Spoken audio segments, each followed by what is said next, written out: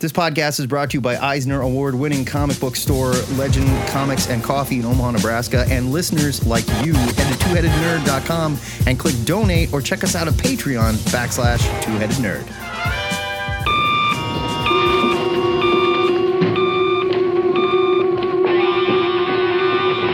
Yes. Ho, ho, ha, ha. Remember me, old chum? Jolly. Coming to you live from the Ziggurat in Omaha, in caverns deep below the metro area. It is THN. It's cover to cover for Saturday, October 9th. We do 2 shows a week, folks. And my name is Matt Baum, your head number 1. It's true. I did a survey for, I believe it was Stitcher, on our behalf, and they were asking how many podcasts we put out, how many podcasts we have, All and of I them. told them 2. We have all. Even though it's really only 1 podcast that we do. I mean, I guess it's technically 2 podcasts, isn't it? It counts as 2. One feed. On the internet. So who knows? Yeah, it's one feed, but still, it's 2 shows. You know, not everybody listens to both shows, jerks. I'm the internet's Joe Patrick. Here's how it works. Every Saturday morning at 11 Central Time, Matt and I go live on our Facebook page and on Zoom to rap about the week's new comics, nerd news, movies, TV, and of course, the question of the week live with our listeners. That's right. It's a live show, and we need you to play along. So jump into our Zoom. You can find that link. It is in the description for our live chat that we do on the Faces book. Or you can call us at 402-819-4894. Or you can use our Facebook Call Now button to dial that same phone number, or you can just chat with us on Facebook Live if you want to get in on the action. We love interacting with you, the chatters. Not all of you have beautiful singing voices. I get it. If you can't call in live, that's fine. Feel free to leave us a message or send an MP3 to twoheadednerd@gmail.com. Before we open these phone lines, Joey, let's talk about some new and improved nerd news. Nerd news. All right. Hey, as we get started, be prepared to hear, or not, but just be prepared. Steel yourself. There might be discussion of the following: Doom Patrol Season 3, Why the Last Man, Venom 2, Red Venom, a.k.a. Venom, Let There Be Carnage, Titans Season 3, Stargirl, What If, the season finale was this week. Frank tried to tell me that we should not do spoilers for the What If finale, as though we would change it now at the end of at the 2-yard line. Frank, come on. Sorry, Frank. Sorry, man. So, you know, just be prepared. There might be some discussion. There might not. It depends on what people want to talk about. Yeah. But first up in nerd news, Kurt Busiek is back at Image. Nerds over 30 rejoice. Kurt Busiek is bringing Astro City and the lesser-known Aerosmith, not to be confused with the rock and roll comics Aerosmith, which was not as awesome. I mean, you know, it just wasn't. They're coming back to Image. I don't think they were ever technically at Image. I guess they were when they were through Wildstorm, before Wildstorm sold to DC. Well, we'll get into that. Keep reading. Okay, we will get into that. Keep going. You might know Busiek better from his time writing Avengers, Superman, Thunderbolts, Iron Man, JLA, but back in the 90s, Busiek ventured into creator-owned work with Astro City, which told stories of obvious Marvel and DC hero homages, like the name of the company, that the big two weren't willing to tell at the time. I don't know if that's implying some sort of conspiracy that I don't really buy into. I mean, there's a lot that they did with like the Batman character that they would have never done with Batman. Well, stuff that's like that. true, I mean, but also we don't know that they were like aching to do them either. No, but I'm just saying, this was a place to tell those stories. Yeah, if you want to tell a story where Batman is some sort of Catholic Pope vigilante, you can do that. There you go. No spoilers about that storyline. It's amazing. Yeah. Aerosmith was a re-envisioning of World War I as if it were fought with magic and not munitions. Yeah. It's also pretty great. It was amazing. It's been quite a while since we've seen Astro City, and even longer for Aerosmith. Matt, did you care about these titles back in the day, and are you excited to get them back? I am. I'm very excited to get these back. And I say nerds over 30 because it's been that long. Like, you had to be an old comic nerd to know about this stuff, really. Astro City. Aerosmith had a volume. It was in the early 2000s. Yeah. And I feel like, did they do a follow-up? Dingo will know when he comes in. He can talk about that. I think one was announced, but I don't know if they did. We'd have to check. I don't remember if they did more than another short story or two. Yeah, because I was looking around and I couldn't find anything. But this will be like a proper return. Right. Like the series is coming back. It's going to start with a one-shot for Astro City. We're going to see Aerosmith first in January, and that's Kurt Busiek and Carlos Pacheco did that. And it's an amazing book that you and I both loved that just I love it. Didn't get enough love back in the day, but it's stuck around. Like people still scream about it, and I don't even know if those trades have been in print, honestly. I don't know. They're I'm coming not sure. back. I know they printed some stuff at Dark Horse of all places, but you know. Are you sure about that? Yeah, some not Aerosmith, but some of this other stuff, like the Guerrilla Comics stuff. And Guerrilla Comics. Yeah. Guerrilla Comics. I believe Aerosmith was a Guerrilla Comic. Yes, it was, along with some other titles. But first, we're getting the whole Astrosmith crew back. Pardon me, the whole Astro City crew back. Which I can't is stop awesome. saying Astrosmith. I know, me either. Maybe we should just go with it. Aerosmith is a ton of fun. If you've never checked it out, I mean, this is a great chance because they're going to put out all the backlist stuff too that they did that hasn't been in print. There's also an urban fantasy graphic novel called The Gods on Sunday Morning, and this is from the whole Astro City team, but I don't think it's Astro City. The way that they the Aerosmith books are not in print. I didn't think so. Yeah, which is why they're doing this. I think it is an Astro City graphic novel because they talked about doing an Astro City graphic novel, and then there will be a return to the Astro City ongoing series. Gotcha. They're also doing an what's the other one? Free Agents is a new series with Busiek and Fabian Nicieza, artist Stephen Mooney. We like him. And the return of Autumnlands, which I totally forgot about.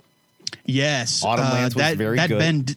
Ben Dewey. Oof, that guy knows how to draw a talking animal. And then we're getting backlist gems like Shock Rockets and Superstar as seen on TV. I mean, you know what? Fine. They're probably fine. Shock I just Rockets don't remember was fun, them really. as I recall. I mean, it's been a long time. It was kind of like it was kind of like a Voltron-ish kind of thing in that, like, except for like they didn't form a robot, but they was like squad of guys that flew in cool vehicles that did stuff. It was like a modernized Blackhawks kind of type. Yeah, Blackhawks, good one. Totally, yeah, right? Yep. And now these were both Guerrilla titles. And Joe Patrick, I have a challenge for you written into this news story. How many Guerrilla titles can Joe Patrick name? I have a list right in front of me. You've already got one with Shock Rockets. Aerosmith, right? Was Aerosmith a Guerrilla comic? Aerosmith was not. Oh, well, you just told me a few minutes ago that it was. Later so on, I'm counting. I'm counting it. Yeah. Godzilla Comics. I know that. Gorilla, not Godzilla. Gorilla. Yes, sorry. I know that Mark Waid had one. There's 6 in total. 6 in total. Yep. Holy shit. I see, and You're here's correct. where I'm getting. Mark Waid did have one. Here's where I'm getting caught up. I am confusing Guerrilla Comics with Homage and Black Bull Comics, the Black Wizard Bull. imprint. Yeah, there was so which many. is where at the same time. Gatecrasher came from by Mark Waid and Amanda Connor. You're about out of time. You haven't even named one. This is I can't think of any at Crimson the top of my Plague head. by George Perez. Plague. Empire was a book by Wade and Kitson. Empire, yes. How could I forget Empire? Section 0 by Carl Kessel and Tom Grummert. Shock Rockets, Superstar, and Telos by Todd DeZago. Telos. Section, those are great books. Telos would outlast Guerrilla Comics. I think Telos is really the only one that. I mean, Empire popped back up here and there. They actually, Empire. Mark Waid took Empire and did a creator-owned volume at DC. So good. Oh my God, Empire was amazing. Section 0 had a comeback not too long ago, but I think they were just reprints of the original. They were just reprints. And Crimson Plague, George Perez tried to get that Crimson Plague shit off the ground so many times. I think they did it at CrossGen. Man. It was his baby. No wonder I forgot him. It was too beautiful for this world. It was too beautiful for this world. So I mean, yay for Kurt Busiek. Yeah. I'm mostly excited about a return to Astro City. Same here. They went from kind of a monthly series format to a graphic novel format, and then they just kind of stopped doing it. Yeah. For a while. And you know what? The pandemic was tough on everybody. I don't know if that was the reason, but we haven't seen Astro City in a long time. Yeah. So Aerosmith, that was like a book when that came out. Pacheco was like at top of his power. He was He was. It was. We were at peak Pacheco. Yeah. Pacheco. And I feel like his art style, I'm not going to say it's bad, but it has changed considerably since then. It has changed, and also his normal, like, he used to work with a regular inker, Jesus Marino. Yeah, that dude was Marino, amazing. Jesus Marino went on and kind of got an art career of his own, and so he's no longer the guy that inks all of Carlos Pacheco's work, and so the work looks different. He's making his own money. He doesn't have to wait for table scraps from Carlos Pacheco anymore. Joe Patrick, an Agatha Harkness spin-off show is reportedly in the works. Spoilers for WandaVision here, but the neighbor turns out to be Marvel's 1,000-year-old sorceress and Franklin Richards' nanny, Agatha Harkness. I mean, there was no mention of Franklin on the show. No, there wasn't. We all loved Catherine Hahn's depiction of Harkness in WandaVision, so Disney is giving Agatha her own spin-off series. Joey, we were both huge WandaVision fans. Are you clamoring for a Harkness show? And how upset will you be if the Ghost Dancer and the Emerald Warlock don't show up? Okay, see, now you said you plucked those names out of the handbook or out of Wikipedia. Yeah, I have no clue. I have no clue what those characters are. That was like some golden age Agatha Harkness stuff. It was like an untold tale of Agatha Harkness before she became the Fantastic Four Department of the Uncanny. This was post World War II. Yes. Yeah. Okay. Yeah. No. You know what? I'm just gonna be looking for Ghost Dancer patterns in the wallpaper, like we were looking for Mephisto. I mean, do I need an Agatha Harkness spinoff series? No. Will it be good? Or will it be good? I hope so. Will I enjoy Catherine Hahn's portrayal? Yes, for sure. So if they have a good story and they want to do it, great. I think, and if it kind of like fills in a little bit of the magic history of the MCU, that's which is exactly where I was going to go. Give it to me. Agatha's a perfect character to do this with. If they're going to say, yeah, she's crazy old, she's been around for a long, long time, she's seen all this stuff, you can put her in different places in the Marvel like magic history timeline to spell out how we got to where we are today. Teach us more about the Darkhold and crap like that. She's a perfect character to do that with. But I hope they do that. I don't need another personal, like Agatha Harkness story. I don't need that at all. I really don't want that.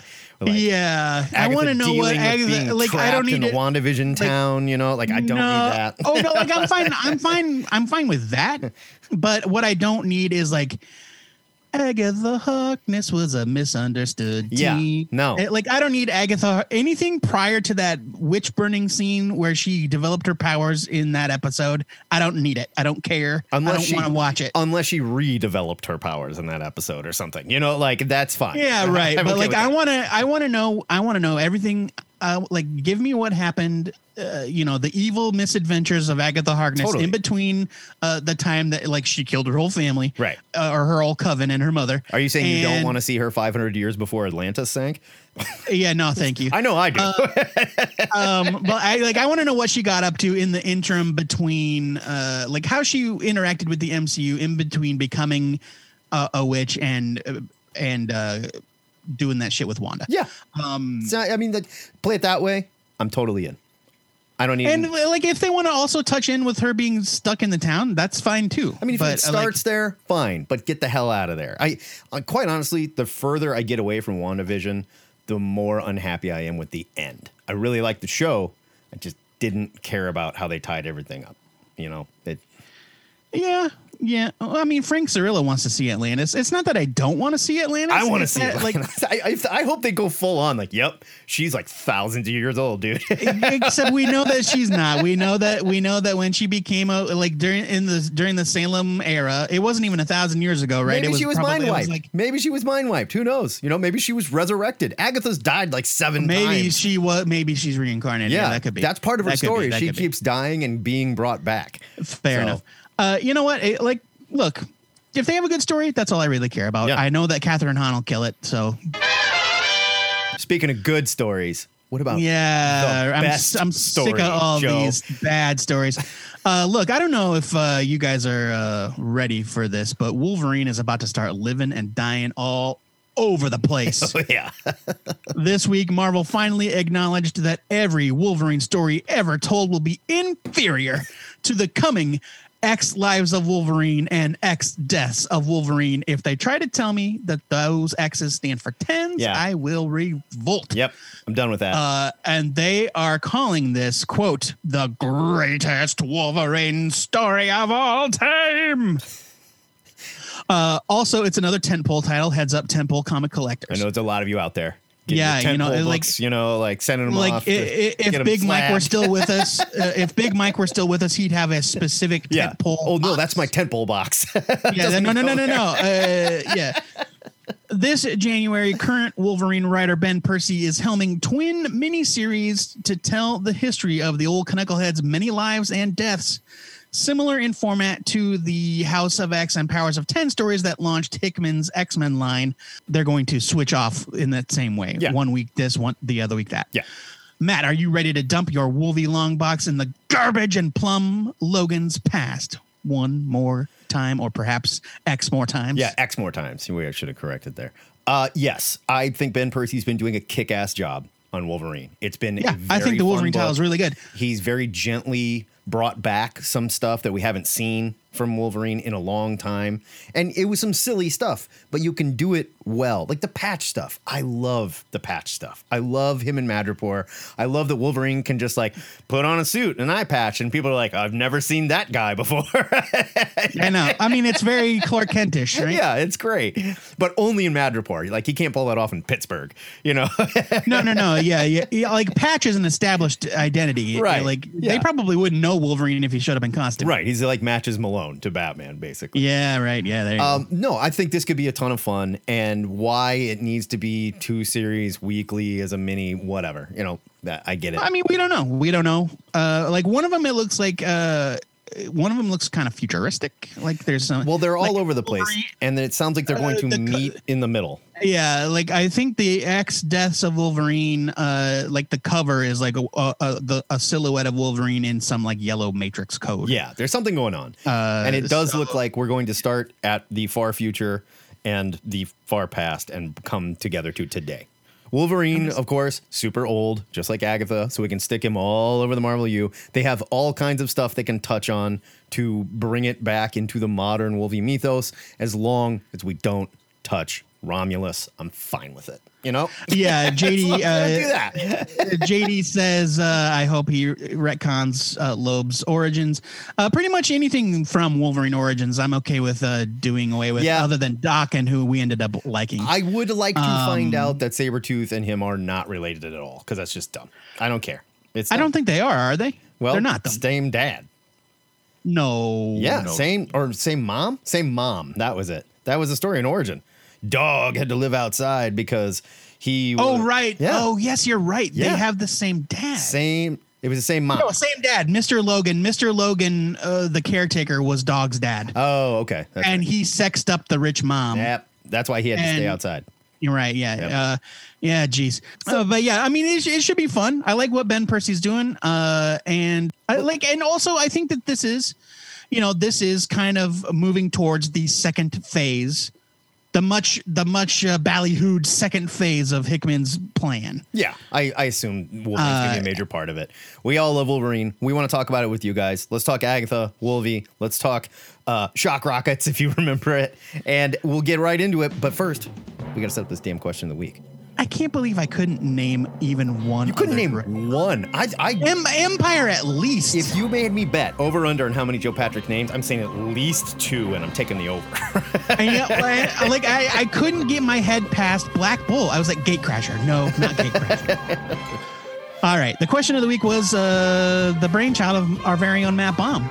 He wants to know, who is your favorite Double Threat Comics creator? That is somebody responsible for the story and the art, the writing, and the drawing. This was inspired by our Tukey review from our THN. Take a look. It's in a book. You can hear the whole thing on our Patreon if you support us for $1 measly a month. So yes, are we shilling for money? Yeah, but we're asking for $1. Okay, we're cheaper than most homeless people these days. So all right, hey, hear about look, it. You know what? Don't justify it. You don't have to make excuses. I'm just saying. I don't want to hear it. Let's open these damn phone lines. You don't have to make him feel bad about it. Get in here, JD. How you doing today, and what do you want to rap about? More importantly, I'm good.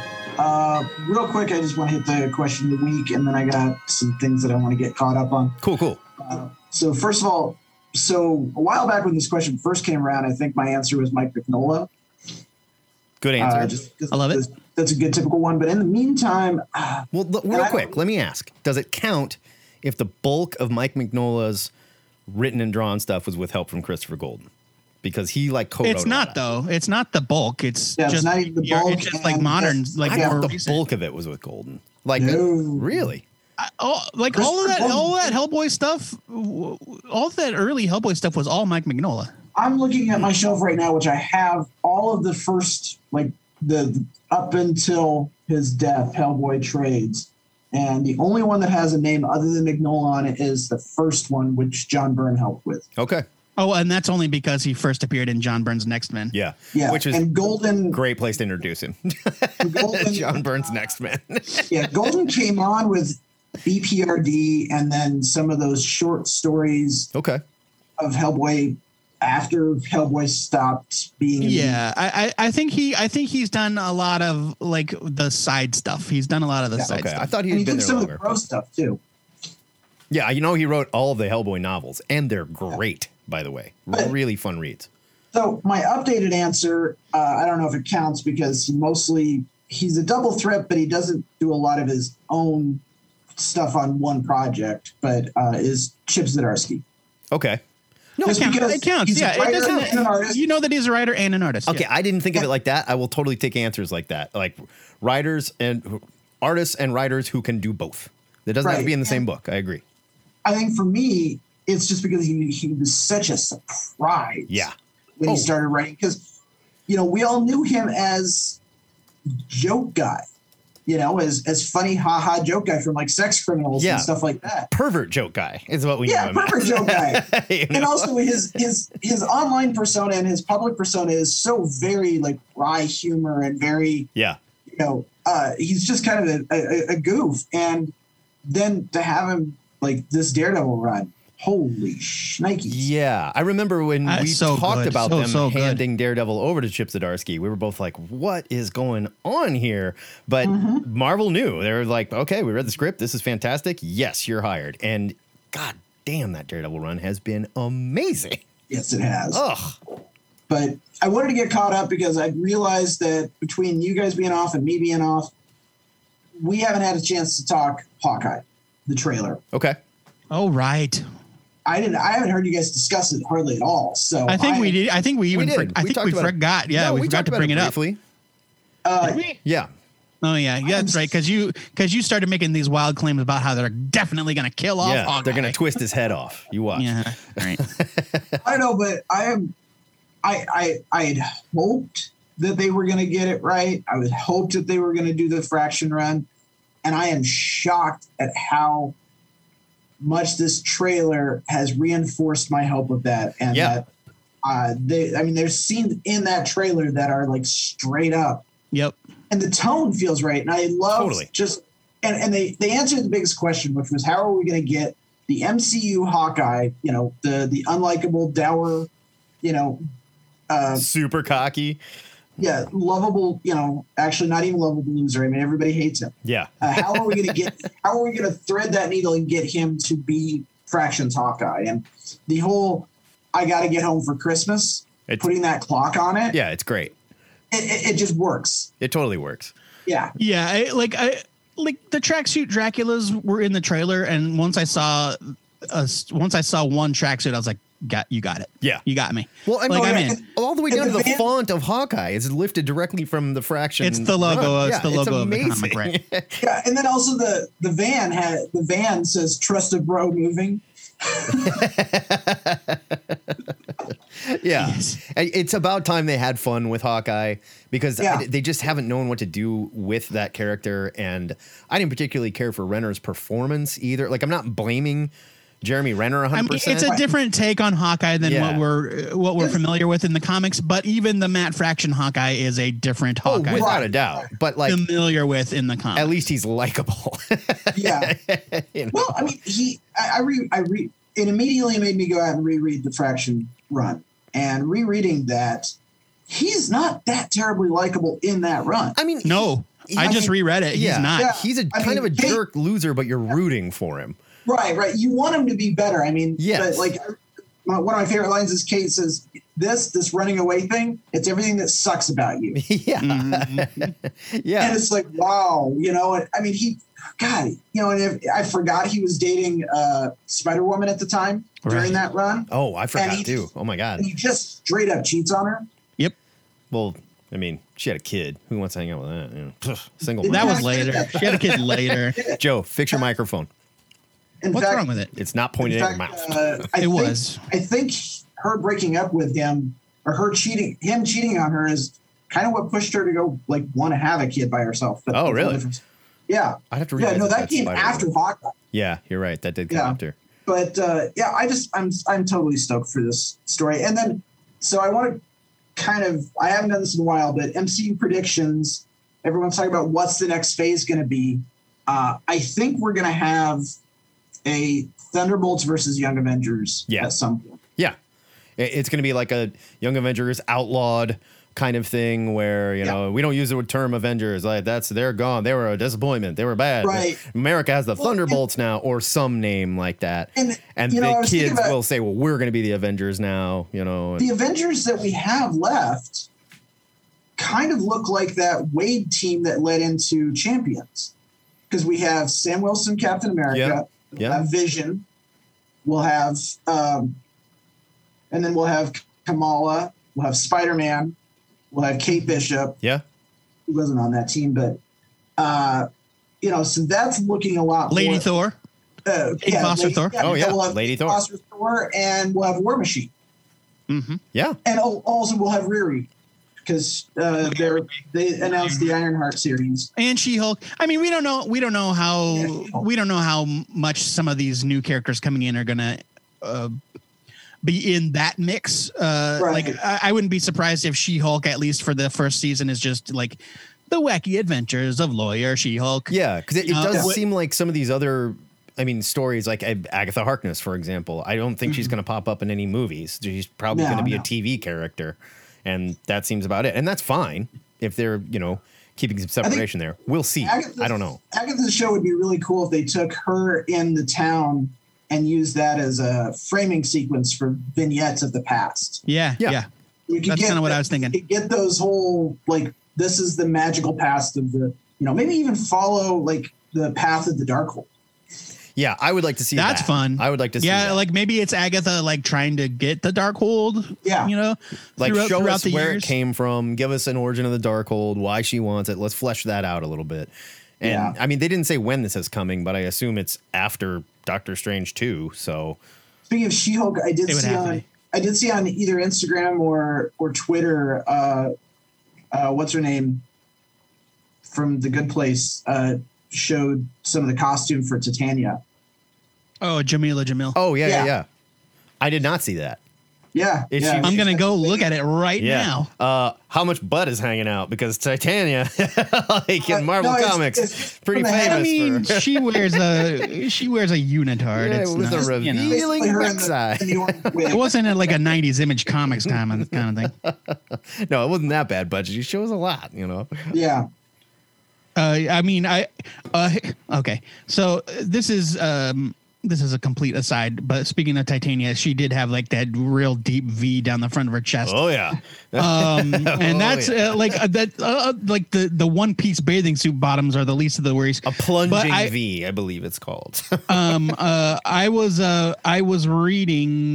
been rereading Secret Invasion. Oh really? Oh my. Like I'm doing a deep dive on the Marvel app. Like they redid the Marvel app. It's not as good as it. Different talk. Anyway, I've been rereading different events on the Marvel app, and I'm currently on Secret Invasion, and I'm kind of picking and choosing and doing like I like the Avengers stories where they were like, and this is how that event unfolded. Now that you know that this character is a Skrull, right? And so there was all that stuff with Spider-Woman. Mm-hmm. Jessica Drew, and how they revealed that Jessica Drew had been when the New Avengers formed in New Avengers #1, that was a Skrull. Right. That was wrong. And there's the breakout at the vault, and they show a 2-page spread of the battle, and it's beautifully drawn by Jim Chung. And for some reason, Jessica Drew's clothes are just falling off of her body.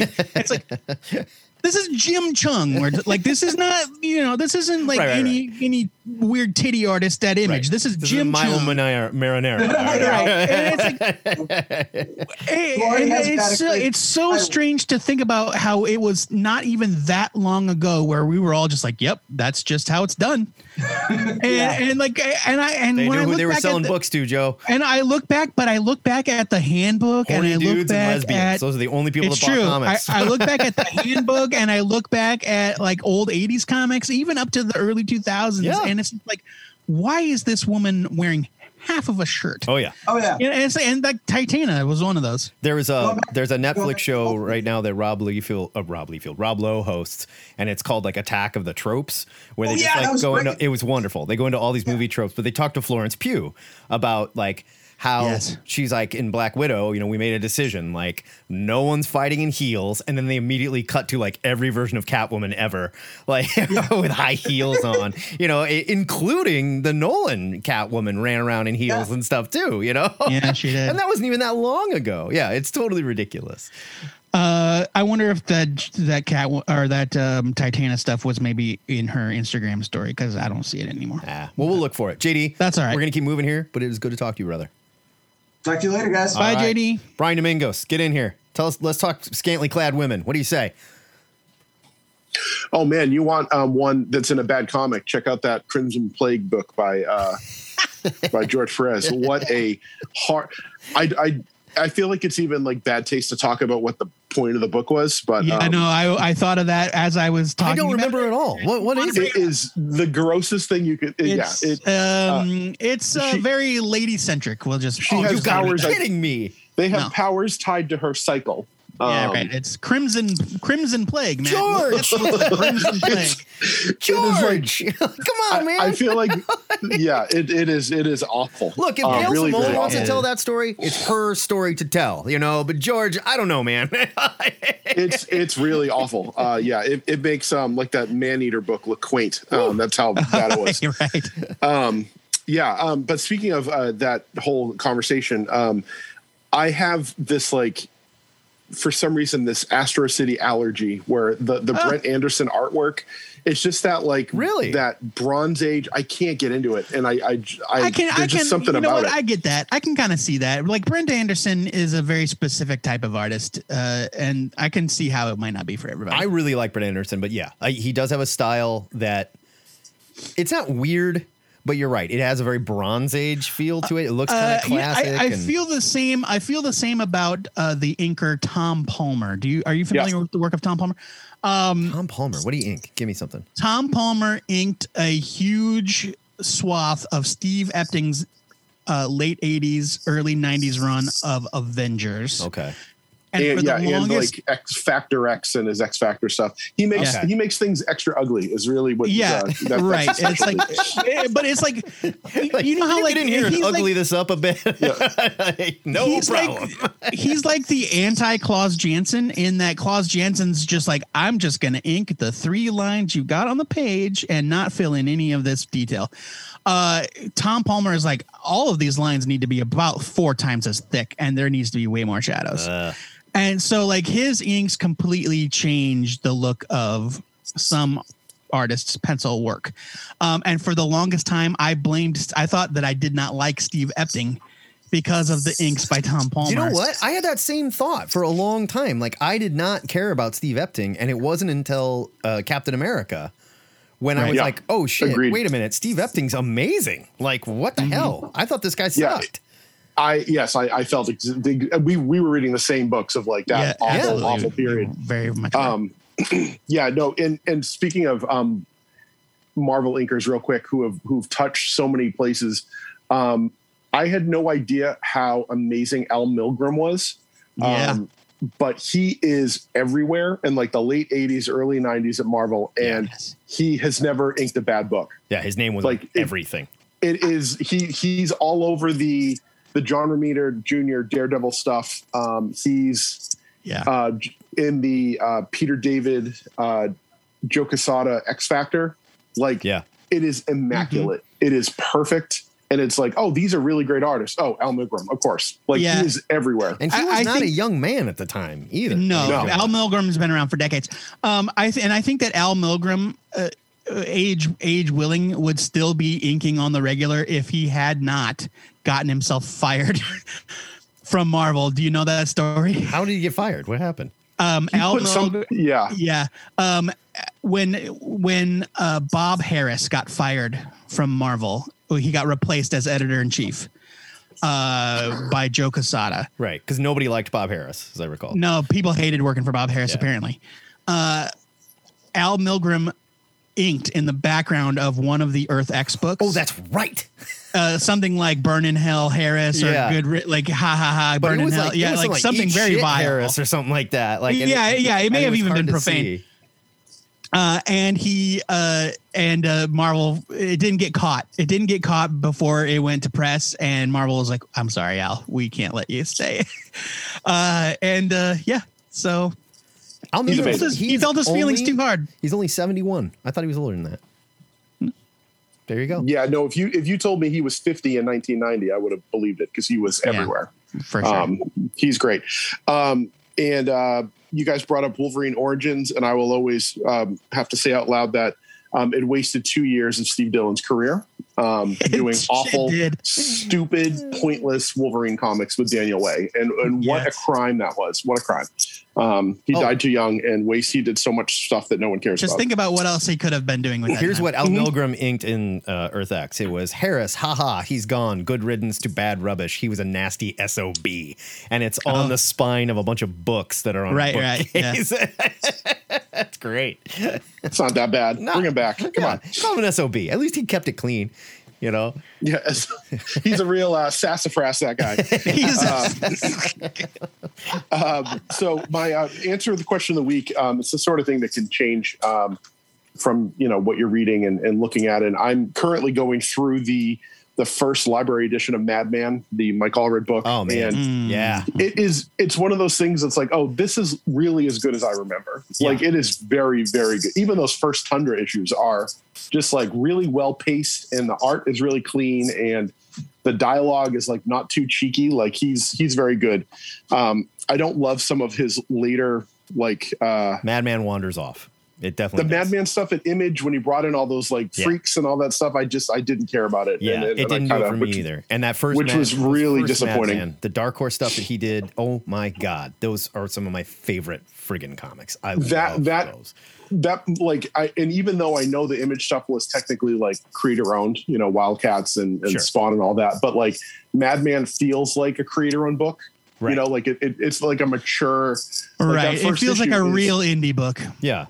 Like it feels like a book that like the type of book that Image would become, whereas this other stuff would die out because we're just aping the same superheroes you were writing. Well, they had unlimited money to put out whatever they want. Where it was like here's a real quality. Like the coloring was good, the lettering was good, like the art's crisp. Like that first issue is really great. But he's not my answer. Okay. My answer is a lot of build up there. I know. That's all right. I'm looking at it right now. I'm breathless. But it's still it's got to be Matt Wagner and his full range of work that he's done. The Grendel books are so great. Trinity, that DC book he did, like all his Batman work, he's amazing. And I was going to do Mike Allred, and then I scrolled past one of those Inktober things of Grendel Prime, and it was like, no, it's Matt Wagner. Like that new Grendel Prime book is pretty good. Mage, Matt Wagner's Mage. Oh my God, Mage, that's the name of it. Yeah, Mage was so great. Loved it. And he kept teasing, like, I've got some more Mage stories to tell him. We're like, tell him. And he's like, it's a trilogy. It's supposed to be a trilogy. Yeah. Yeah. It's going to take 100 years to come out. Totally. Yeah.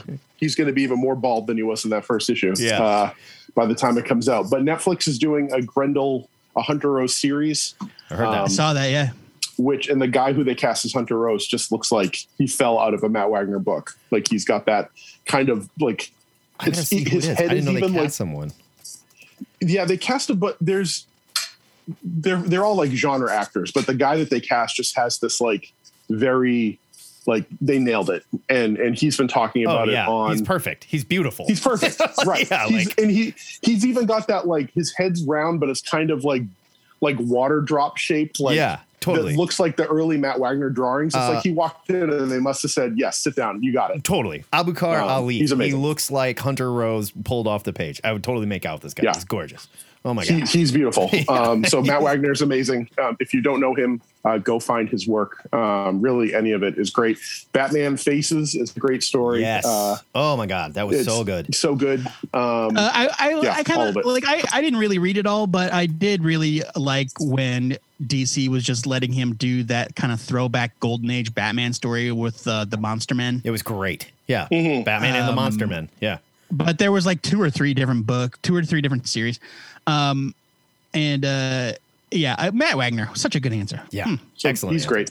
All right. Later, guys. Brian, good to talk to you, man. Bye, Brian. Get in here, Frank.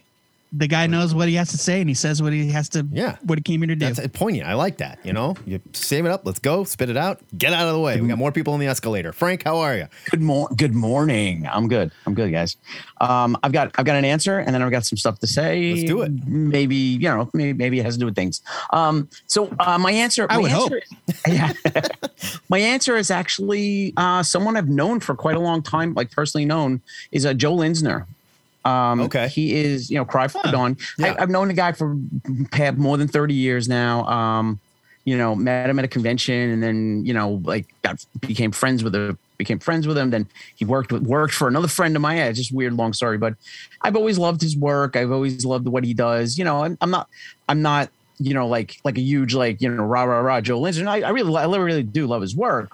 Can you sell me on Dawn? Because I have never cared. I'm not saying that the dude does not have talent. He's a good artist. I can't. He likes to draw breasts that are shaped very strange, but he's a very good artist. The idea, basically the idea for Dawn is that she's the host of a horror anthology. Right. And it gained a life of its own. Yeah.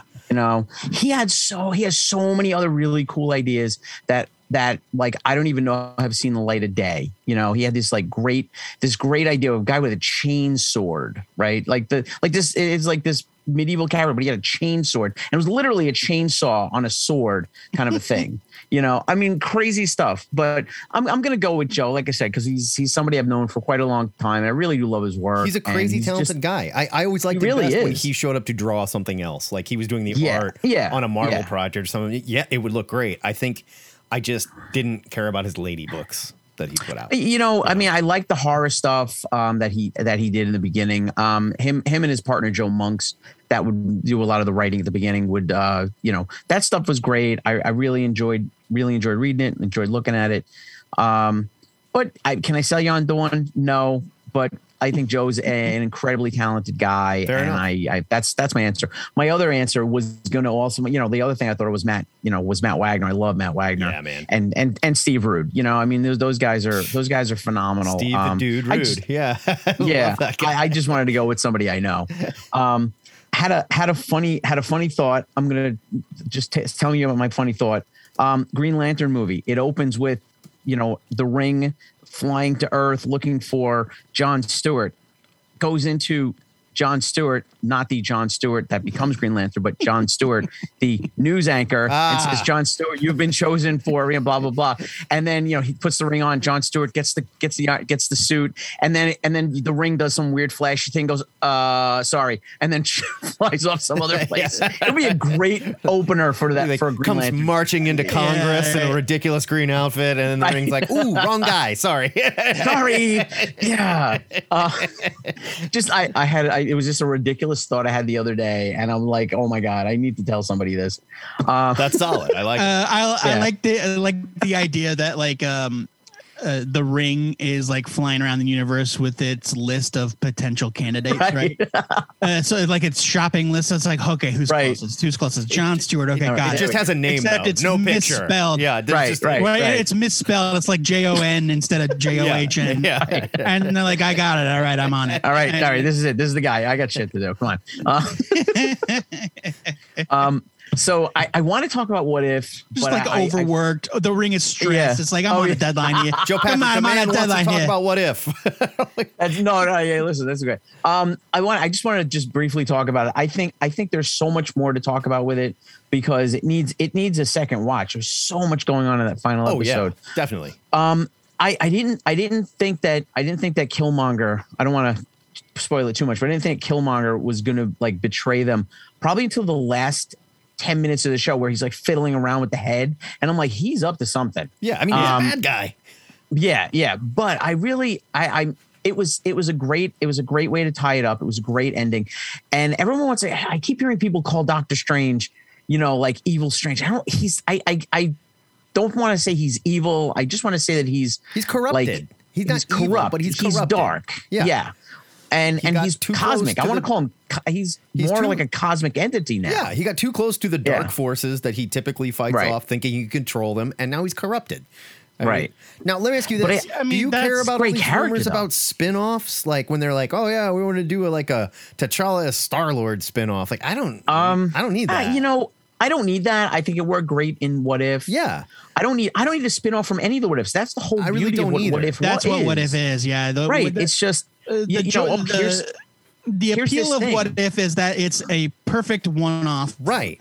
And they're not always perfect, but you know what I mean? Where it's like, this is a great idea that is a fun thing to write down as a thought. Yeah. Right. To do a thought exercise on, but that falls apart if you spend too much time dwelling on. Yeah. Well, I don't need a whole universe of this. One of my...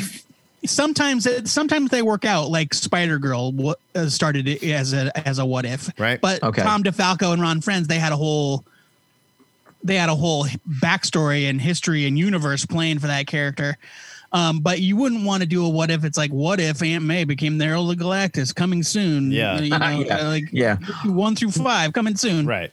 One of the things about What If that was great was that at the end of the story, either everything just unraveled and blew up in their face, or they just kind of left it open so that you could finish the story in your own head. And that was the brilliance of it. That's what was so much fun. You close it and you wanted more. Leave them wanting more. Exactly. Don't give them everything, because we don't need it all. And chances are when we do get everything, we're going to be like, I wish they would have left it at that. Favorite moment in that show is literally Thor not listening to the Watcher as he's trying to recruit him. Yeah. Just like and screaming, Chris Hemsworth screaming. Yeah. Like I was reminded I loved that episode. I loved that Thor episode. Yeah. And I was reminded how much I loved it when he showed up again in the finale and he still had the tattoo of the microscope on his arm. That's science. So much. All right. Yeah. Okay. It was That's so good. much fun. Yeah. It was. It would really, like I said, like I need to watch it again. I need to kind of, because all my thoughts are kind of jumbled up about it, but everything about it was great. To the ending where they took Scarlet Witch and they dropped her into a universe that lost their Scarlet Witch. Oh, a Black Widow. She had nothing. Black Widow. Nothing. Yeah. Black Widow. Sorry. I said Scarlet Witch, wrong character. Yeah. Black Widow. And they dropped her into a universe that had lost their Natasha. Yeah. And, Steve was like, "You're not my Natasha, but you seem all right." And that was, it was great. It was a nice kind of okay, we're going to wrap this up this way. Yeah. How is this? But, because this is all MCU, I'm starting to think, how do they take this and how do they branch this out into the movies? Because I think this is where you see the Watcher. I think this is the origin of the Watcher, essentially. And you start to see the Watcher. I don't know if you're going to, we've seen the Watcher in movies already. But are we going to see the Watcher take more of an active role? I don't think so. I think this is. You don't think so? I honestly think this is just going to. What If is just going to be its own little animated TV thing where they can play with this stuff. And I think we're going to get as far as spinning off into the movies. I know that there was a rumor going around. There was a rumor going around that What If was kind of a backdoor for Haley Atwell to rejoin the MCU. Oh, she already did, bro. Okay. Don't you remember that super blurry scene in Loki? Come on. Oh, right. Yeah, sure. Shut up. Look, that was Agent Carter, but that was a variant. We don't need to dwell on it. But for her to return as Captain Carter in live action. Right. And the more I think about it, the more I don't really think that that's what they're going to go with. Yeah, I think we're going in a new direction with this phase. And What If is going to be the place where we can, there was that Todd Turner brought it up in the chat. There was that post-credit scene. Yeah.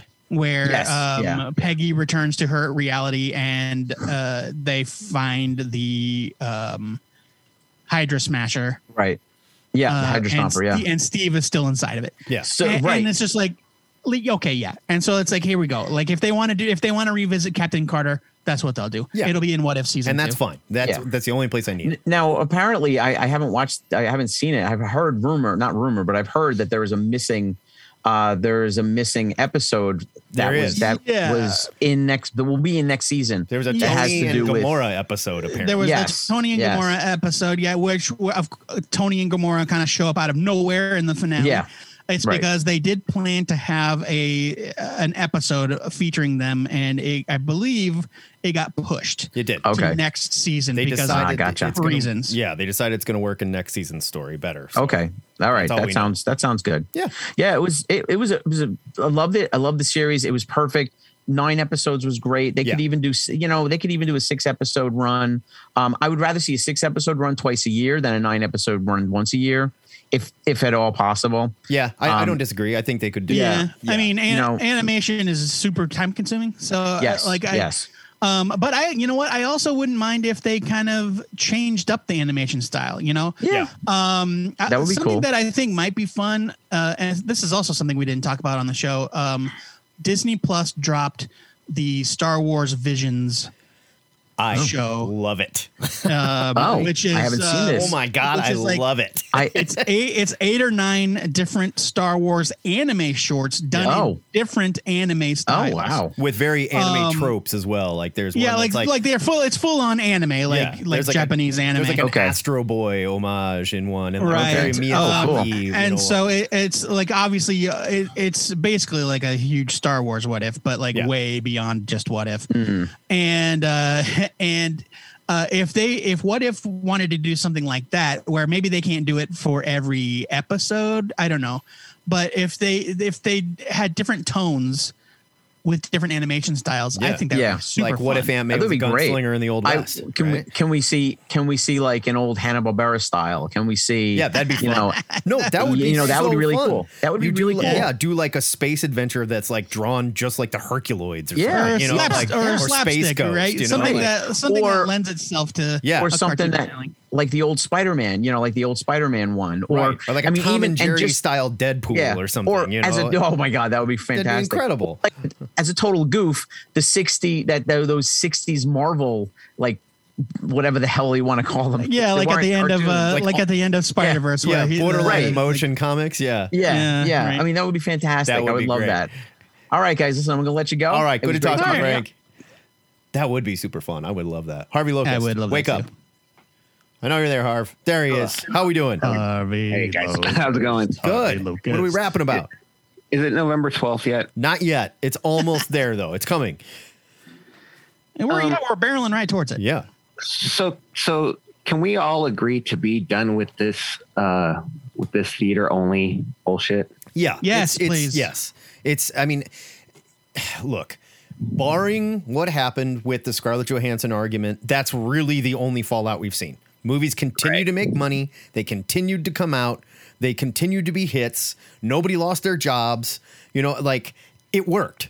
So the only people you're appeasing now are theater giants. There is not lines and lines and lines of people with signs demonstrating outside theaters, let us back in or whatever. The only people they are trying to appease is theater giants. There's a commercial this week that blew my mind. Nicole Kidman is like walking around, being very sexy, speaking It was for vaguely AMC, yeah. Australian, and then she walks into a fucking what theater group was it? It's AMC. Yeah, she walks into an AMC theater. Do you think Nicole Kidman has ever been in an AMC theater? Like, really? First of all, do you think she's a real person? Because I'm pretty sure she's like Jar Jar Binks.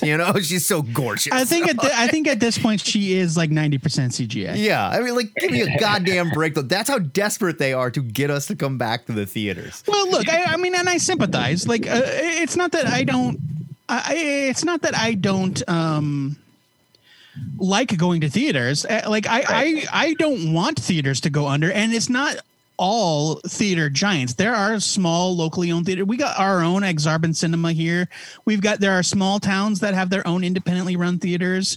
And like But they're not showing Venom Let There Be Carnage. They're showing Dear Evan Hansen. Right, and those super small theaters have to make I know a guy. I'm in a movie group on Facebook, and there's a guy that lives in a small town and he owns his own movie theater, and he often talks about how he has to decide which of the two blockbusters to pick. Right. Okay. And it's like, do I go with the one where I'm going to make a ton of money in like the first week, or do I go with the one that's going to have like grandmas and moms and whatever is coming to it in the middle of the day for weeks and weeks and weeks and weeks, right? You know?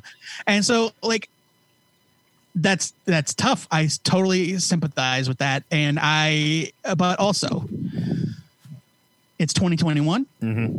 We're still in the grips of a pandemic. Yep. And they have got to be figuring this shit out by now. Right. We're 2 years deep. If we look at the top box office of last week, we have Venom Let There Be Carnage. That could be on a streaming site. Yeah. Addams Family 2. That could be on a streaming site. Shang-Chi. That could be on a streaming. Many Saints of New York. That could be on a streaming site. Let's talk about Addams Family 2 and The Many Saints of New York. 2 films that completely bombed. Nobody went to see them.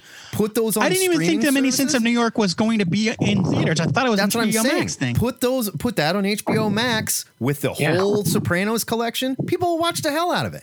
Addams Family 2, put it on streaming, whatever, and people just turn it on for their kids and forget, and be like, whatever. And Addams Family 2 made $17.3 million, right? And that was number 2, right? Okay, Jim Heavey says it was a double release. Oh, it is on HBO Max, but it also sucks. But still, well, I mean, besides it was really bad.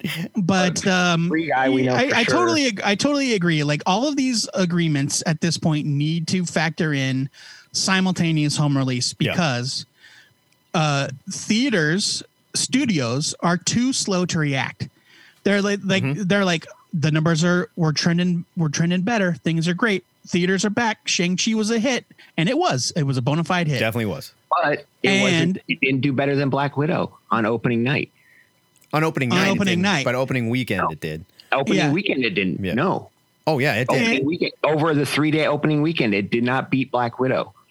I don't think that's right. You also have to factor in that Black Widow made something like $30 million with Disney Plus Premier Access as well. That's not even counted in this. That wouldn't be counted like Box Office Mojo. They wouldn't count that. I'm looking at both their Wikipedias right now. It's Shang-Chi earned $75.5 million in the 3-day weekend, behind Black Widow's $80.3 million on their opening, and that's without the $55 million that they made from Disney Plus. Really? All right. So far, it's there you have it. But I mean, studios are too slow to react. Yeah. They're saying, theaters are back. Go to theaters. Theaters. And meanwhile, the news is like, fuck this Delta variant. I know we told you only needed 2 shots, but please, we want you to get a 3rd shot. Yeah. Or whatever it takes. Come on, guys. Yeah, like however many shots they let you get, will you please just get the shots? Yeah. And people are dropping like flies. All of the hospitals are still full up. My wife's coworker's grandson had to be shipped out of state because there were no hospital beds. Yeah. And they want me to go see fucking Eternals in theater? No. You know what? I'll take it one step further. You want us to go see Eternals in theaters? Great. Start donating proceeds of the box office receipts that you're getting now to education for people that won't get vaccinated. And then I'll go, all right, you're doing the right thing, theaters. I can get behind that. But instead, just be like, everybody come back. It's cool. And, just speaking as somebody who was willing to pay $30 to watch Black Widow at home. I watched it by myself only once. That was more money than they were going to make from me going to see it in the theater.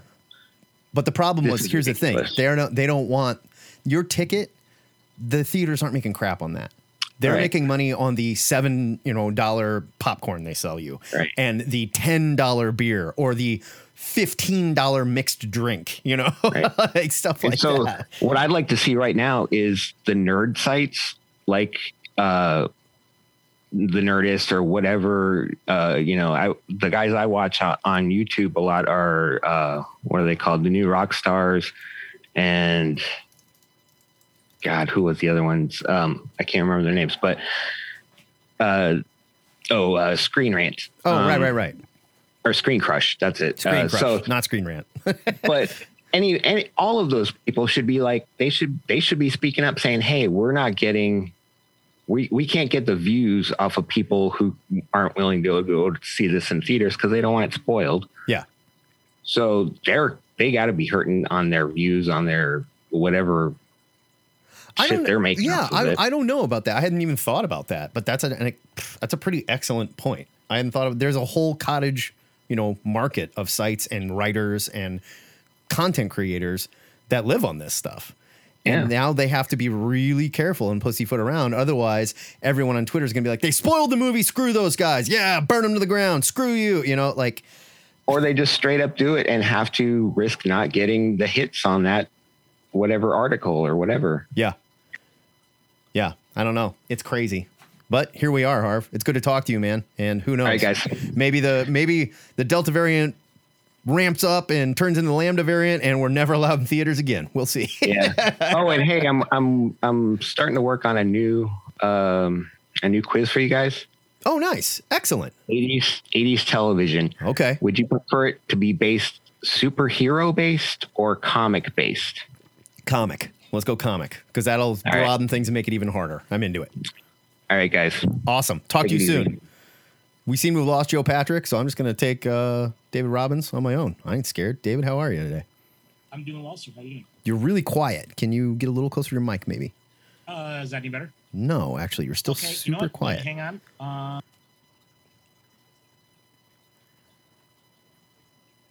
Oh. David Robbins, are you with me? I'm going to bring Jimbo on in the meantime. Well, let's ask to unmute him again. Let's see if that works.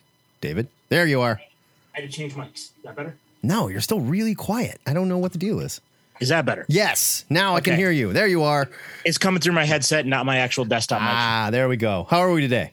We're doing all right. How you guys doing? No, kicking it. We lost Joe. He's gone. I don't know. We did lose Joe, and I was going to talk about Stargirl. I don't know if you've been watching Stargirl. I have not. Okay. I don't hate Stargirl. Yeah. But I stopped feeling the need to watch it. I was just like, all right, we're doing the Junior Justice Society of America. That's not something I care about. I like the real Justice Society of America. like JSA. I would almost rather see the most exciting part of Stargirl for me was those first couple episodes where we saw the old school JSA existed. I was like, yes. Then you need to watch this week's episode. Okay. All right. I'll do it. There was a big flashback with Stripesy remembering back to the conversation with the old JSA of how they were going after and going to stop Eclipso the first time. Oh, that's fun. So they had even Jay Garrick from Flash, like that version of the Flash was on Stargirl as a different Earth's Jay Garrick Flash. That's fun. That's really fun. So we had Starman and Hourman and Flash and who else was in that? Stripesy and I want to say it's not Catman. I can't remember who it is. Wildcat? Wildcat, thank you. Gotcha. Thank you. I am less than knowledgeable about the JSA. I love Wildcat. Because basically his story was he's a boxer. Well, why does he wear a cat costume? Because he's a badass boxer. So yeah, they had some nice scenes this week with that JSA discussing whether or not they were going to kill the host. Oh. So okay. it was good. And we talked a couple weeks ago about what they're doing with Eclipso, and I know nothing about it, but these shows are spooky and creepy and they make him a genuine threat. Nice. And I'm really enjoying it. I've never cared for Eclipso. That character has never done it for me because it seemed like a dumb idea when it started, and then they tried to make him really scary and I didn't buy it. And then they kind of tried to make him sympathetic for a while in the comics and I didn't care. And I don't know. I've never really cared about that character. And that's what you guys were saying the last time around, but they're making him creepy. They're making him a threat. It's like they're not trying to change a character that was already there. It's that character is that character, and he's creepy and scary and genuinely terrifying to the characters in the show. Nice. Okay. Joe is back. Sorry about that. I don't know. Had some technical issues, but I'm back now. Had to reboot my modem. All right, there he is. We were talking about how scary the new Stargirl episodes have been with Eclipso. Yeah, that show this season, that show has gotten surprisingly dark. Yeah. We're talking like kids dying, like it's very dark.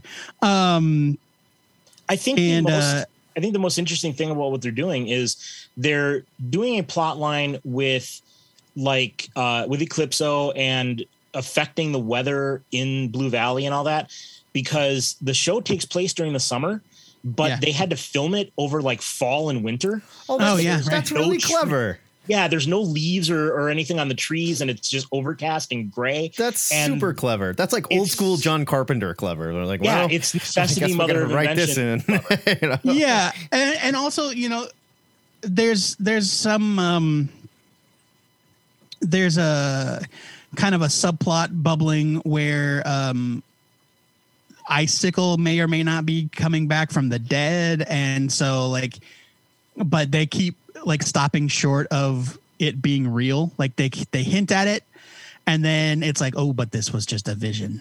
You know, this was just an Eclipso paranoia vision.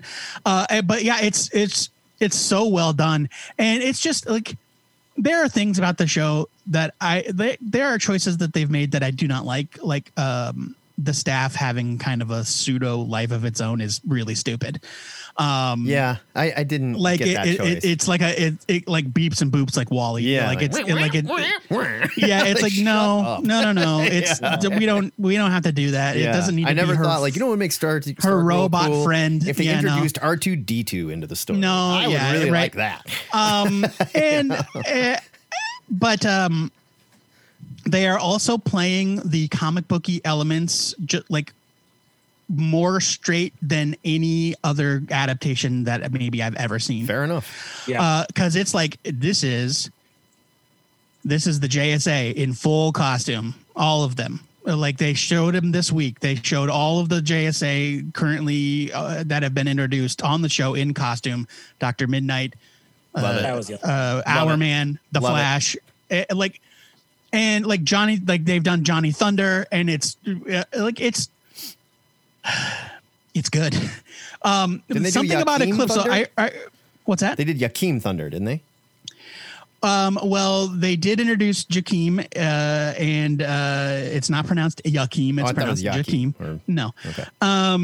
And he has the Thunderbolt now, but originally it was. So we met Johnny as well, the old Courtney's stepbrother. Gotcha. But Johnny, like obviously they show Johnny in flashback. But Eclipso, I heard you guys briefly mention how you don't know much about Eclipso. Yes. Eclipso was this dumb villain in the Silver Age. He was introduced, and it was sort of like what they. I think we lost David's audio again. I can barely hear. I'm here. Oh, there you go. I just heard him say yes. He was just this dumb Silver Age villain where Bruce Gordon, this archaeologist, found the diamond, the Heart of Darkness, and the Heart of Darkness like unleashed his evil side or whatever, and then they revealed that Eclipso is its own entity. And then in the 90s, they revealed that Eclipso was actually a disgraced spirit of vengeance, like the Spectre is. What was that story? Well, I don't know where it was introduced. Well, there was Eclipso, The Darkness Within was the big crossover. Okay, that's what I was thinking. But I'm not sure if that's where it came out or if it came out. Like there was also an Eclipso ongoing series. Eclipso was pretty in vogue in the 90s. Yeah, they really tried to make Eclipso a thing. There was like how many comics have we found ruined because of that Eclipso #1 with the very thick embossed diamond in the cover. And somebody piled their books on top of it, and like the next floor, it's like it was like the Princess and the Pea from the boner on your Eclipso comic book. Right. And so Eclipso, he is the embodiment of God's spirit of vengeance in the comics. I don't know on the show, obviously. Wasn't he somebody's kid though? Eclipso? Yeah. Who wasn't he? Who was his parents? Wasn't it like? No. Eclipso is a cosmic entity that would like take over people. Okay, I'm thinking of. Pardon me, Obsidian is who is in my head. Obsidian! Right now. Obsidian is Alan Scott's son. Sorry, yes, that was in my head. But in the Eclipso series, Yolanda Montez, who was the second Wildcat, who is currently the character portraying Wildcat on the show, is murdered by Eclipso. Oh. And I had forgotten all about that until this week.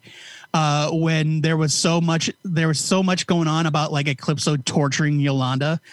I was like, oh shit, I forgot Eclipso kills Yolanda in the comics. And I don't know if that's what they're going to do. I'd be surprised if they did it. Yeah. But like it's very dark and it's very comic book faithful. Like surprisingly so. Dave, what else you got for us, man? We got to keep moving today. What If was fantastic. Really like that. And you guys talked about the Gamora Tony Stark episode that seemed to be missing. So I was going to ask about that. So that is, asked and answered. Thank you, counselor. That's what we do here. Ted Lasso. Yeah. Watched it last night. Teared up twice. It was great. It was that great. Show got better and better all season. Yeah. And I don't think it left any hanging plot threads. No. That they introduced this season. Like we were all wondering what's going on with this, what's going on with this, what's going on with this, because they touched on it in like episode 3 and then never came back to it. Everything from this season got kind of wrapped up. Yeah. And then you got a great cliffhanger. Yes. And there was like, what? That's what we're doing next season? Awesome. I love it. A coworker and I were talking about it yesterday. He watched it right before work yesterday. And he's a Premier League follower in the first place. Okay. And I was wondering what they were doing with Nate and his hair over the course of the season.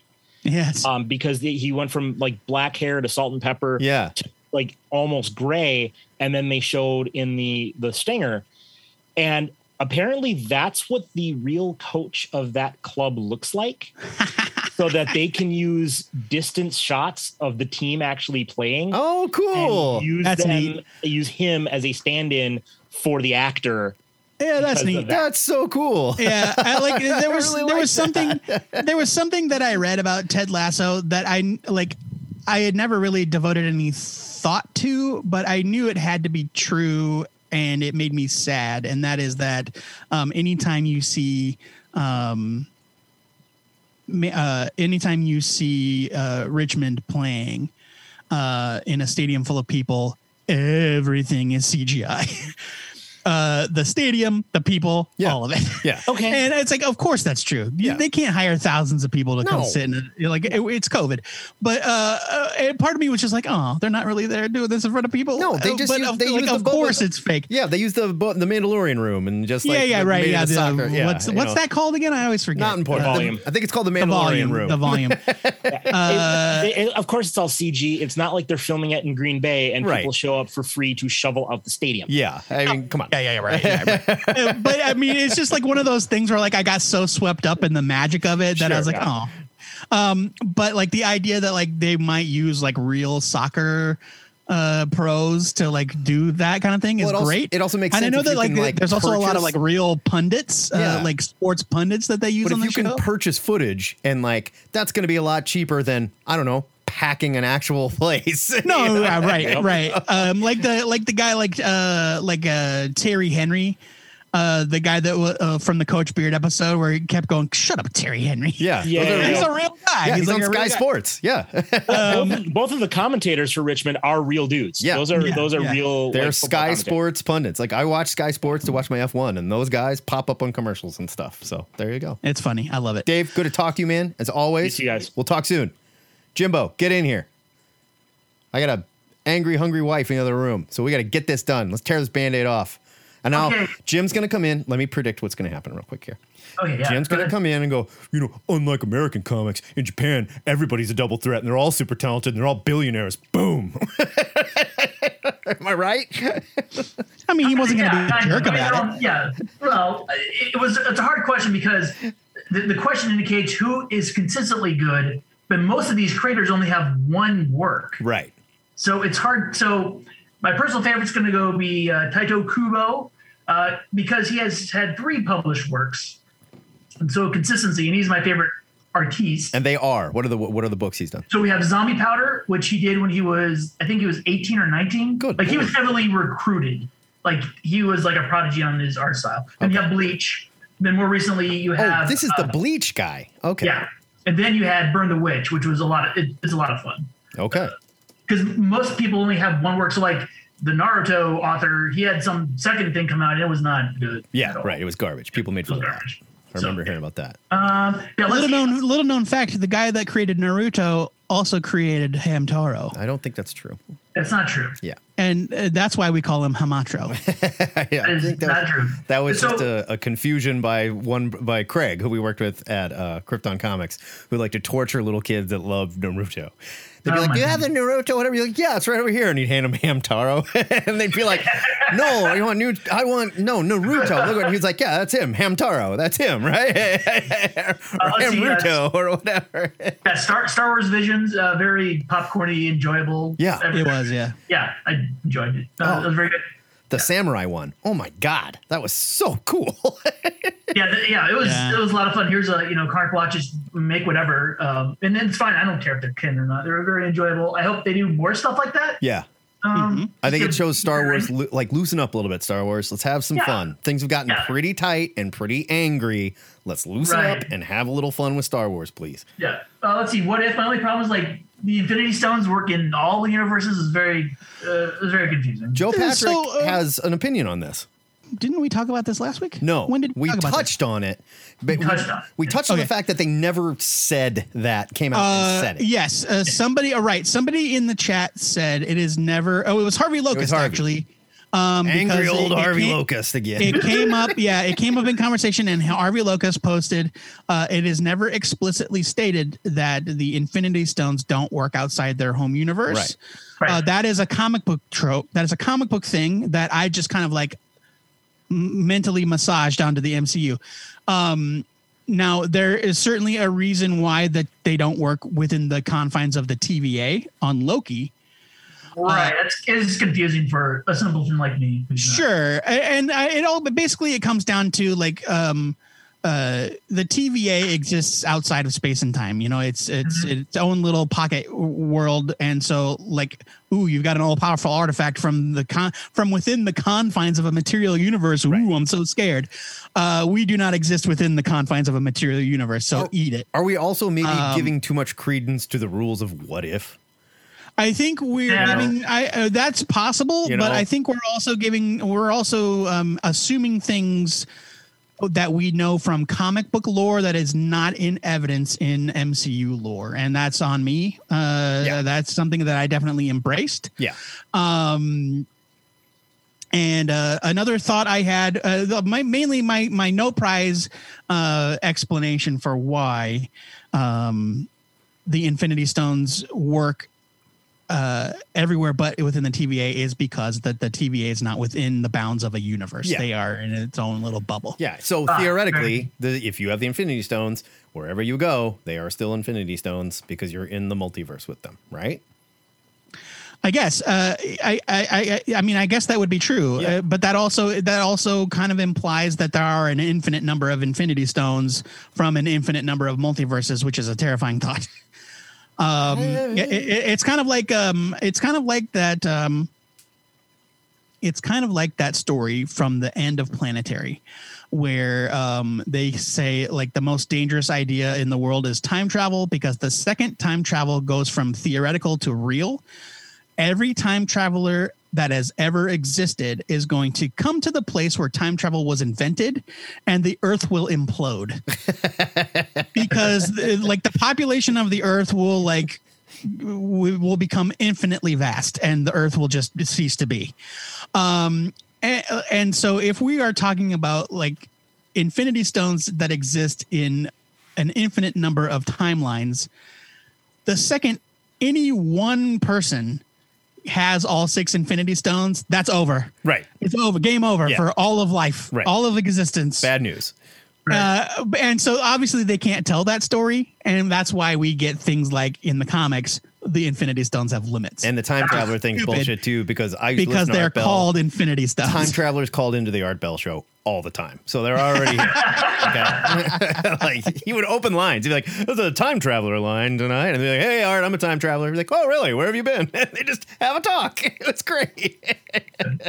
Jimbo, good to talk to you, brother. Have a good one. Bye, Jim. Miss Branch, get Peter Parker on the phone. Yes, Mr. Jameson. It's voicemail time in the Ziggurat. Hi, guys. It's Sarah King.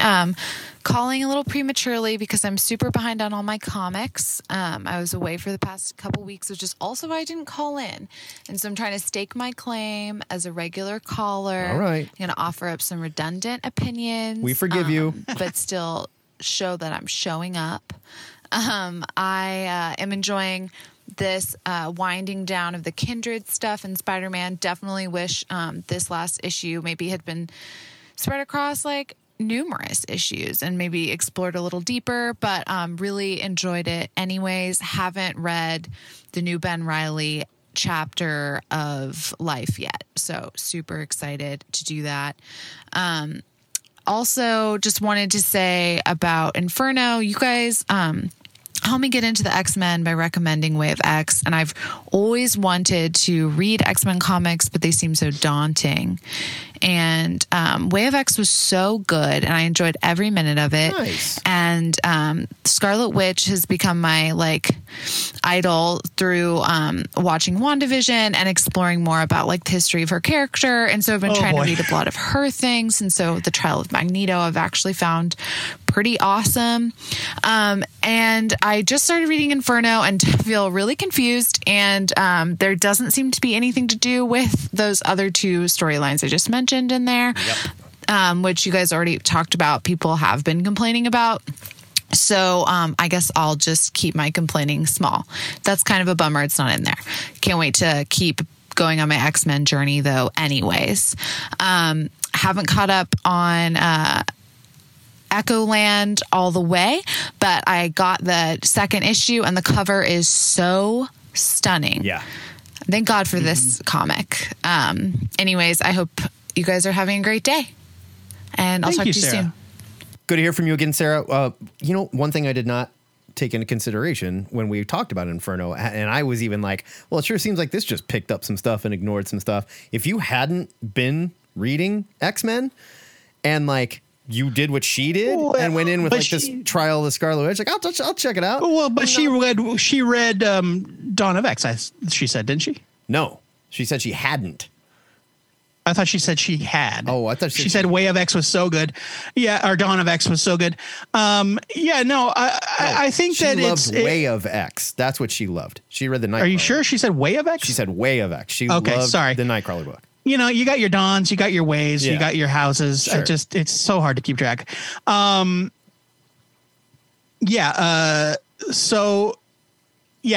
basically it all boils down to the Trial of Magneto is over by the time you read Inferno. Big time. Spoilers. It's big time over, and he's innocent. Spoilers. Magneto is fine. Yeah. It is a bummer the way that the schedule kind of forced those books to be overlapped because it is confusing. Yeah. I'm still not convinced that either one of us heard you right. But if you haven't, if you liked Way of X, wonderful. You should, if you were lost by Inferno, you should definitely check out House of X and Powers of 10. Yeah, that would definitely the books we refer to as Hawks and Pox. They are kind of what kickstarted this current era of the X-Men. And I would say everything you need in order to enjoy Inferno is in those books. Most definitely. And they're great. They're so good. They are really good. By the way, we talk about a lot of comic books on this show. You can always go to our show notes for each episode, and we've got a required reading there where you can see all the stuff we mentioned. So don't worry, if we're blowing past stuff, you don't have to take notes. All right, we did it for you. So, Sarah. But hey, by all means, take notes because it's fun. Good to talk to you. Enjoy your X-Men adventure. We would love to hear more about it. We actually do have more voicemails. We've got multiple voicemails. We do. We've got one from last Saturday that came in late, and then we've got. Oh, it's not starred, is what you're saying. It's starred. It's just it's prior to Mark's onomatopoeia. So okay, there's I believe it's two from John Luttrell. He called in twice, once last week and once today. Well, he gets one. And then we just got one from Ethan. We discussed this with John. He gets one. No, we listened to him last week. where he talks about how we gave the shout out to Bo Conroy? I don't know. Let's see. I thought we heard from John last week. Hey, this is John calling in. Could you make me announce who I am at first? So a couple of weeks ago, I think you attributed someone that called in or someone that was donating as a friend of mine. I think it was Bo Conrad or Conray or Bo Conway Twitter. Conroy. I don't know. Anyways, I have no idea who that dude is. Oh, sorry. I thought they were buddies for some if he's reason. claiming to be my friend, I think he could pick someone a little cooler and better.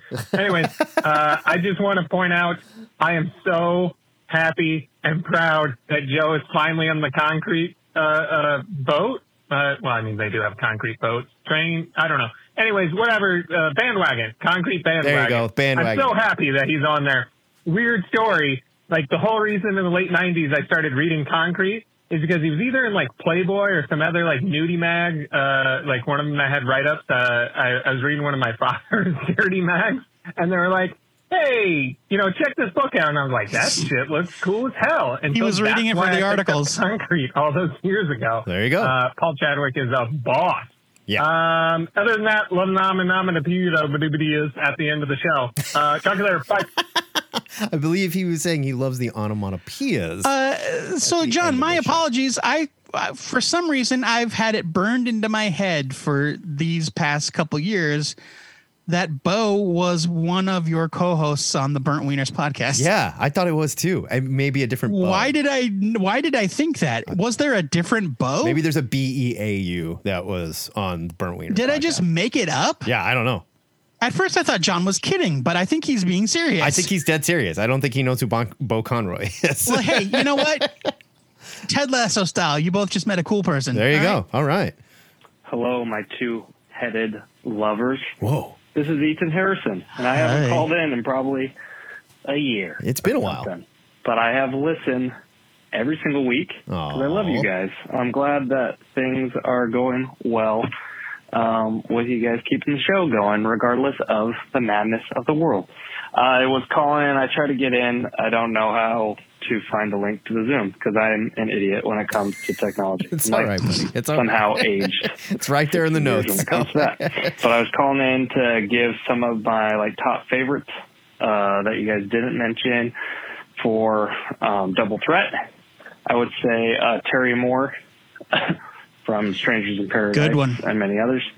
Just his cartooning and just facial work that he does is just so good, even though, there's no coloring and really much rendering. It's just always fantastic. Darwin Cook, of course. Oh, yeah. Eric Powell from Goon. Yeah. And then I was saying, Frank Miller is an obvious choice there, but specifically from Sin City. I really love all of that super just dark shadow work that he did on that. And then a newbie would be Andrew McLean from Headlopper.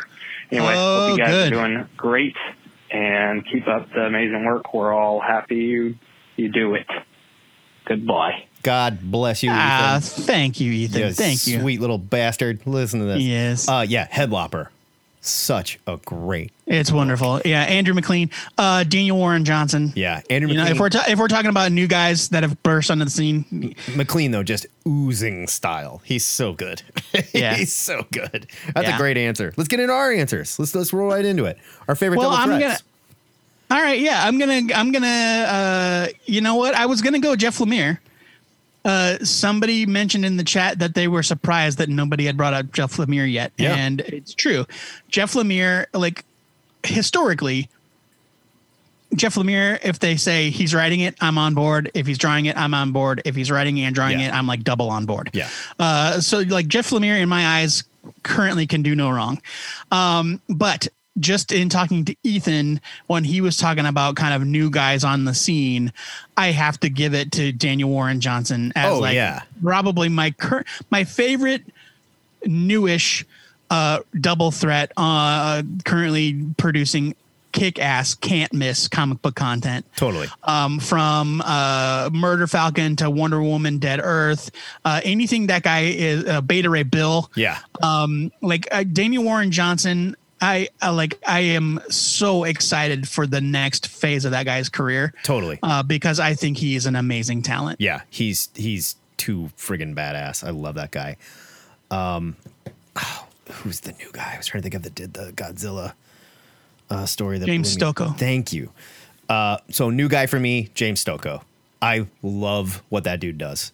He writes just like his art. It's just as chunky and spastic as his crazy art. His storylines, what was it? Orkstain, totally bizarre, absolutely gorgeous. And then he did a Godzilla book that was just truly amazing and like scary to look at. It was so great. And he has this very just like B sci-fi, aesthetic to his writing, where it's just like, fuck it, man, the plot just rules. Here we go. Or it's sure. It's like, is it the best thing you've ever read? No. Is it completely awesome? Yeah. Yeah. He's just great. Old school though, it's Steve Rude. I love Steve Rude. I love Nexus. I love that dude's art Mike style. Barron wrote Nexus though. They wrote it together. I mean, he has a writing credit. Steve Rude has writing credits on it. It's Barron. Well, Rude. I mean, I know that Steve Rude also does do writing. I love Steve Rude's style. He's like the anti-Kirby. Whereas like Kirby, everything was angular and blocky and crazy. Steve Rude, everything was smooth and rounded and futuristic. And sure, right, yeah. Man, I love that guy.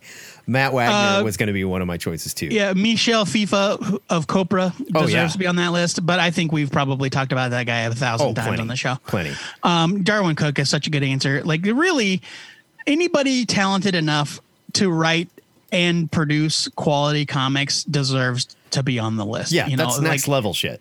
It's not about like who's best. It's just about whose work resonates with you the most. Right. And like right now I'm living the Lemirenaissance. It's not really a renaissance because he never went away, but you know what I mean? Every time it feels like almost every week there's a new Jeff Lemire book and it's just like, it kicks ass. It just completely kicks ass. Yeah. It's just, it's so nice when you find a creator that can do it all, Definitely. And, props to those guys, cause I can't even do one of them. Joe, before we get out of here, set them up with a new question of the week. I will. This week's throwback question was submitted by Black Scorpion 3 via the THN forums. Kirby Crackle. The king had his dots, but I know you've all spotted some artistic move, an artistic signature move that you love. What is the signature move that you geek out over? Love it. We're revisiting an oldie, a real oldie. So signature style things that artists do that you love. And I've got 4 that are jumping out of my head right now. I immediately thought of like 2 or 3 that were just from Kirby. Yeah, so. Totally. All right, we'll get into it next week right here on Cover to Cover. In the meantime, head over to our Patreon, check out all the extra stuff we got up there. And Joe has some exciting news for a contest. Because we're not smart enough to come up with a name for this new segment. So we're having our first ever listener contest. Matt came up with a great idea for a new Patreon segment.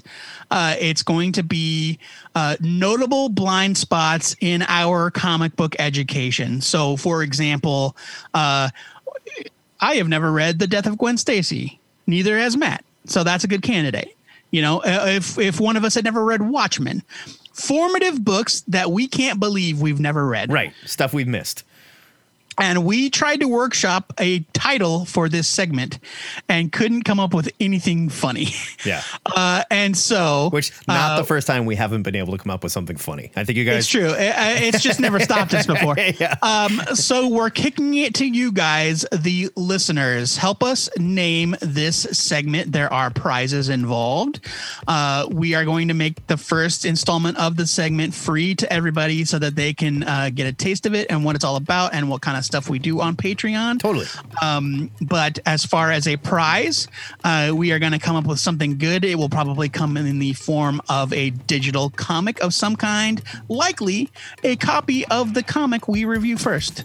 Yeah. Or maybe, we can always ship them something directly from, Amazon or something too, where we just we could do that. Yeah. If you prefer physical, we could do that. Yeah. It didn't occur to me that we could just ship directly from Amazon. You're absolutely right. We live in the future, Joe. Yep, you're right. And I've even done it. So I don't know why I didn't think about it. There you go.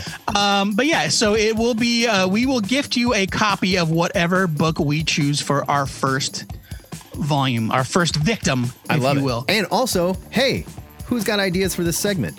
Bounce them off us. Stuff that you like. Have you guys read this? Right.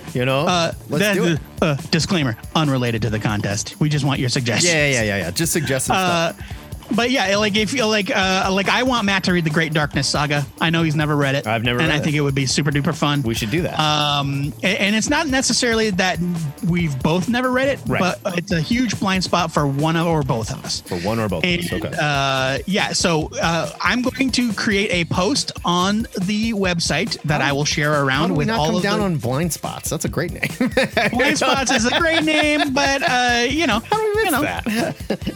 Look for a post on the site that I will share all over the place, and we will get this contest started this week. Yeah. And by the end of the week... Hey, why don't we post it on Facebook so people can comment right there with their name? Well, I'm going to... I want to write up a thing for the actual site. Yeah. Because then I can post it on Facebook, on Twitter. Yeah, but I'm saying we'll go ahead and post your answers on Facebook, and that's... Yeah, I'll pin a thread of suggestions. That way we can see everybody's answers right there, and we can pick our favorite and say... Yeah, exactly. We will create a thread where these submissions go. Yeah, look for that soon. Listener contest, name the segment. I love it. We'll be back this Wednesday with another Cosmic Longbox episode. We're doing Lovable Losers. These are heroes. They don't make the cut of anybody's... I'm trying to say they weren't quite Earth's mightiest heroes, if you know what I mean. They got picked last for the softball team. Right. These are like the ambush bugs of the world, if you will. So right. We'll get into that. And then we'll be back next Saturday for another cover to cover. The answer is ambush bug. Yeah. By the way, let's just get that out of the way. But for now, my name is Matt Baum. My name is Joe Patrick. And this is the Two-Headed Nerd, signing off.